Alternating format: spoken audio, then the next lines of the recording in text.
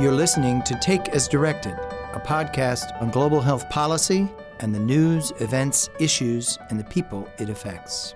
The problem is the world is in a shortage of vaccines. How to empower and strengthen women is the role that maternal child health and nutrition is what drives this disease and keeps it in the dark. I'm Steve Morrison, Director of the Global Health Policy Center at the Center for Strategic and International Studies in Washington, D.C. In this podcast, you'll hear conversations led either by me or by my colleagues, Sarah Allender, Janet Fleischman, and Nellie Bristol, who serve as recurring hosts. We interview leaders fighting against some of the biggest public health challenges of our time. Hello, and welcome to the Take as Directed podcast. I'm Nellie Bristol, Senior Fellow at the CSIS Global Health Policy Center. While the world has seen tremendous improvement in the availability of life-saving vaccines, coverage rates have stagnated over the last decade. The U.S. government, a leading player in global immunization, is working with international organizations as they develop new strategies to accelerate progress toward global goals. On Friday, September 27th, CSIS will host a conference on global immunization to explore these issues. As a primer to that event, we take you back to a conversation I had last winter with Dr. Orin Levine, Director of Global Delivery and former Director of Vaccine Delivery for the Global Development Program at the Bill and Melinda Gates Foundation. Dr. Levine joined us to discuss new innovations in achieving equity, increasing demand for immunization, and reaching the unreached with vaccines to secure the health and stability of all populations.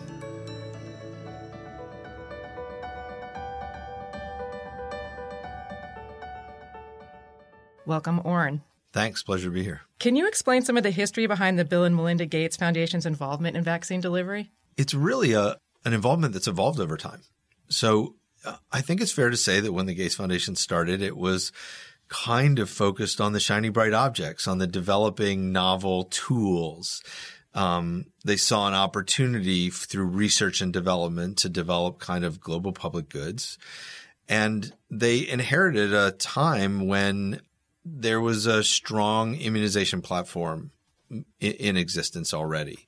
So it seemed kind of natural to focus on developing the next set of tools to build off of that platform. Over time, I think that the foundation came to realize it's not enough, that the if you build it, they will come philosophy doesn't hold. And that you need to reinvest in those systems to keep them strong and to make them strong enough to support the next wave of innovations that are coming. And so in 2012 was really a breakthrough year for the foundation. It's the year that we, for the first time, endorsed a system strategy, what we called our routine immunization strengthening strategy at the vaccine delivery program. And this is the first time that the co-chairs of the foundation, the leadership of the foundation basically said, we're going to explicitly work on making the system stronger. That has evolved since to a broad set of investments in strengthening both immunization systems and primary healthcare systems more widely. So when you move to something like systems from products, obviously you're involving the national governments in a way that you weren't previously. What are some of the challenges to that? So I think it's been a learning journey for the foundation, frankly, as we have engaged more with national governments and understood more and more the challenges that impede either immunization system or primary healthcare system delivery at the field level. You realize that you have to kind of change the way you're working. We've increased the number of country offices that we have. So we now have country offices in India, where we've had one for a while, and China, but we've added country offices in Ethiopia and Nigeria. These are countries, those three countries, India, Nigeria, and Ethiopia, have a large proportion of the world's unimmunized children. So those country offices are yet another of the ways that we engage with national governments to help drive coverage and equity up. And it's part of the pattern of kind of evolution in the foundation, I think, that's making us more impactful. So are they offering technical assistance to the governments, the country offices? So there are a number of ways that our country offices support our work. They sometimes engage on the program work. They often engage in the convening of partnerships, the they're great listeners, frankly, to national governments, right? They have a keen understanding of in what ways we can make support to the national governments more impactful on the ground rather than the ideas we might have of what we think is going to be impactful dreamed up in Seattle. And that's a really, really valuable contribution. Over your time in the field, how have you seen immunization systems change? Obviously, there have been a lot of changes, but still a lot more to come. I think that we're at an inflection point. We're at an inflection point in immunization systems where I feel like historically immunization systems worked by looking in the rearview mirror. They managed by looking at last month's coverage data through an administrative system or last year's coverage data through a immunization survey. And they're starting to change. They're starting now to collect real-time data. They're starting to then ask from that real-time data, what if we did something differently? I was really, really impressed when I went to Punjab, Pakistan a couple years ago and was able to see what that state government was doing to try and improve immunization coverage. They were using real-time data systems to determine who showed up for work for vaccination, whether they were doing outreach, whether stock supplies and finances were reaching those places. And then they were going a step further. They were basically saying, if we build satellite maps of where people live and overlay where our outreach is being done, are we set up to reach everybody who needs to be reached? And they're using algorithms to reconsider how to redistribute where people set up outreach in order to make it more accessible to more of the population.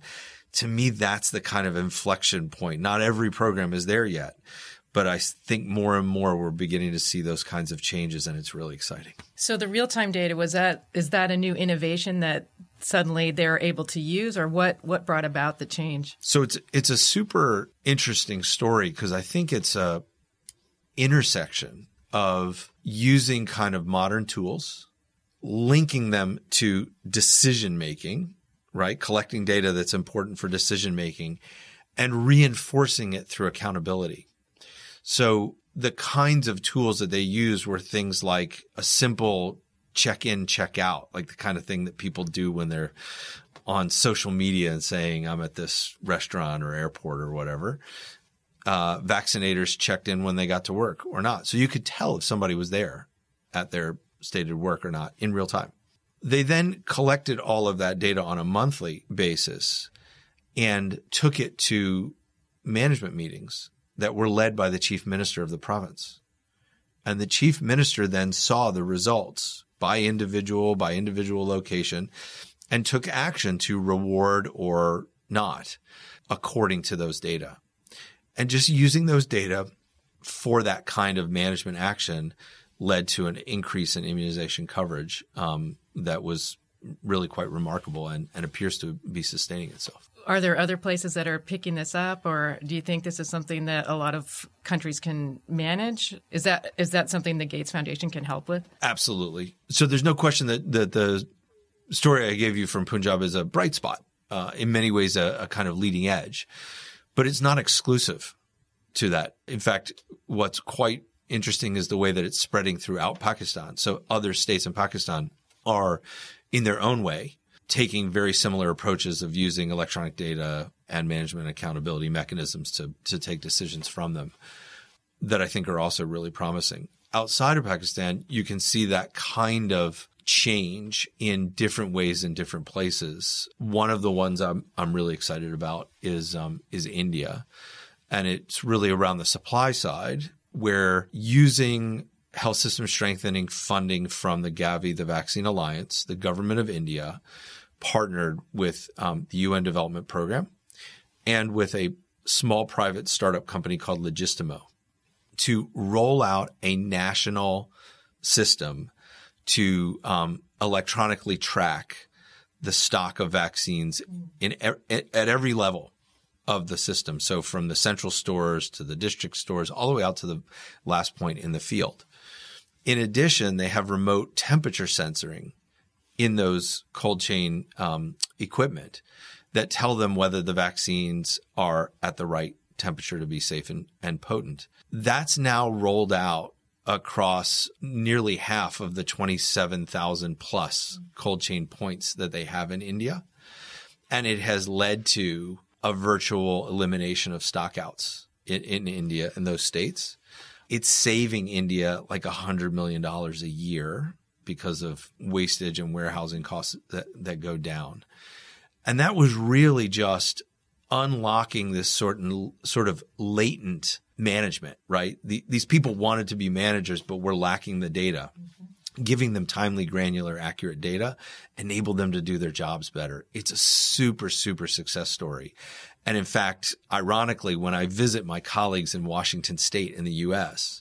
who run immunization programs for the state of Washington, and I tell them about this in India, they just can't believe it. They don't have a system anything like that and would love to be in the same position that India is.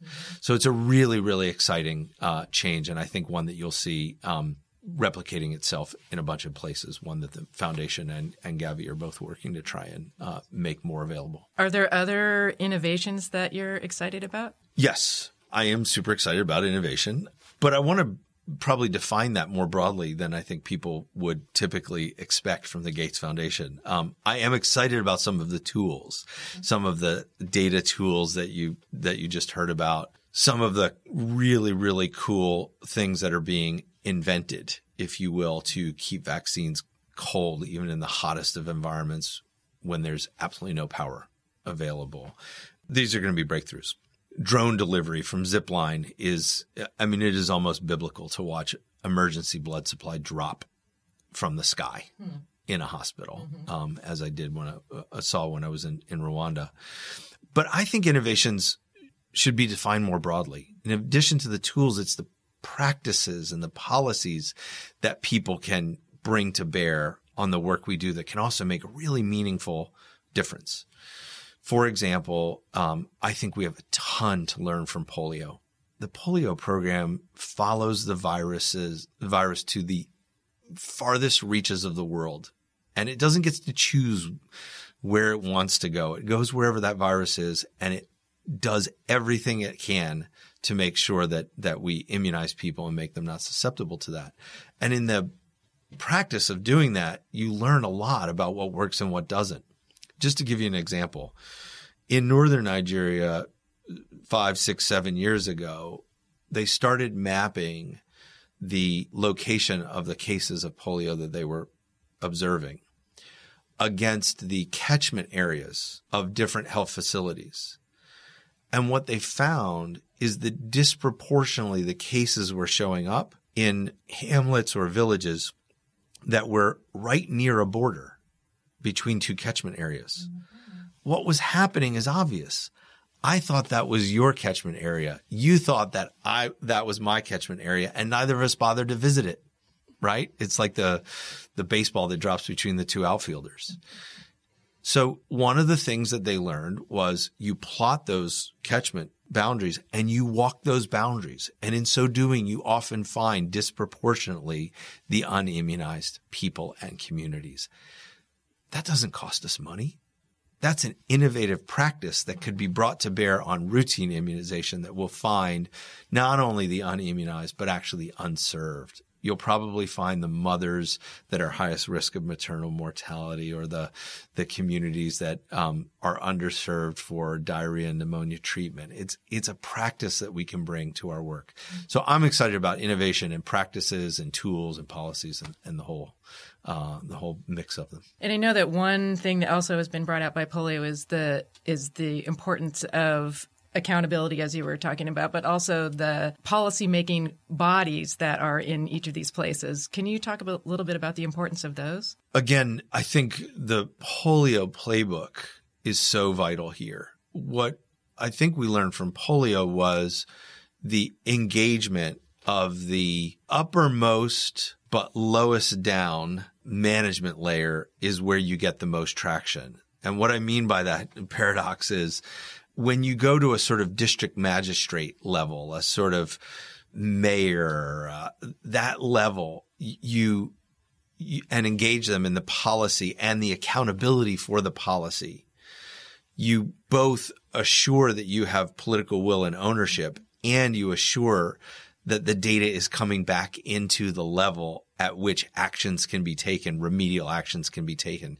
And that sounds so patently obvious and simple, and yet it's really, really important and often overlooked. So the Gates Foundation is involved in 2 enterprises that started last year, one with WHO, UNICEF, and CDC, the Hub for Vaccination Acceptance and Demand, and another with just UNICEF, the Equity Reference Group.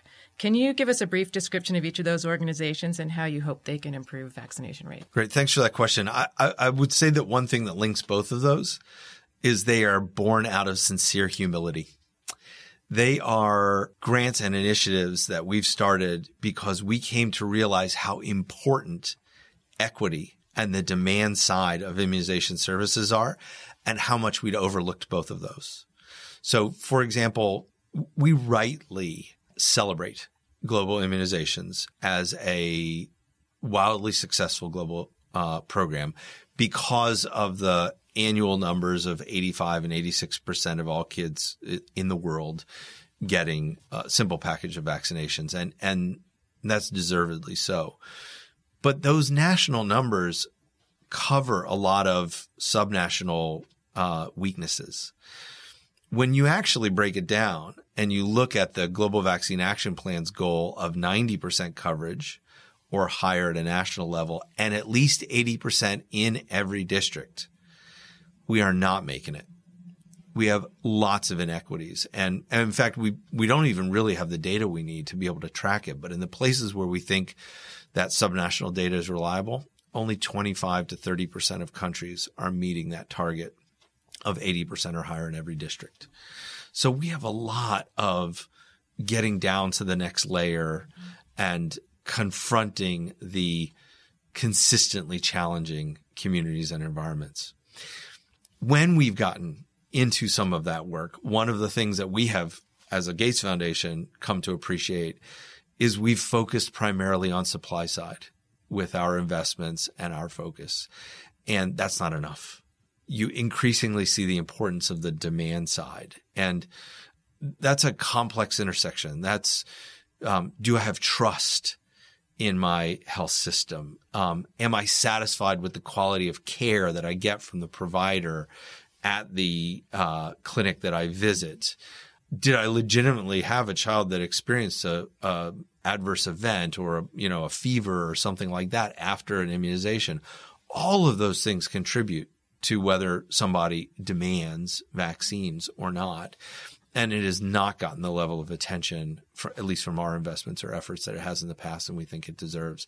And so for those reasons, we've kicked off the Equity Reference Group and the Demand Hub to try and increase the attention, the coordination, and the traction we get on those topics. Interesting. So is it a group of people that you have for each of them, or how are they set up? So the Equity Reference Group is a group of about 10 individuals from around the world who come from sort of diverse angles and backgrounds, science, anthropology, policy, academia to multilateral to foundations. And the Equity Reference Group is primarily focused on describing inequities that exist, importantly, identifying the solutions are either proven or promising, and pushing those forward. I think one of the real keys with inequities is to get people to realize, yes, it's inequitable today, but it doesn't have to be. There are examples of success in overcoming inequity, and we can learn from those. And some of those come from immunization, but they may come from other fields, whether it's gender or environment or agriculture or whatever. And we try to learn from all of those. So working on those proven and potential solutions is a big part of the Equity Reference Group. The Demand Hub is a little bit different. It's a collection of the organizations that you outlined before, each of whom has been doing some or something in demand, but none of whom have been connected to the others. And we have a hypothesis that working together in more coordinated fashion, we will collectively be more successful, that we will learn from one another's successes and failures and avoid redundantly, trying things that have failed elsewhere, or both investing to test out the same thing in the same place. Each of those are examples of efficiency gains that we think the demand hub will help us to realize in the coming years. So they're sharing best practices and Absolutely. And a coordinated action going forward. The first step is the kind of sharing. And the next step is, hold it, if we have this collective view that these are the important pieces that need to move forward, I'll take this one if you take that one. Right. And together we will move all the pieces forward in a much more efficient way. Yeah, sounds really interesting.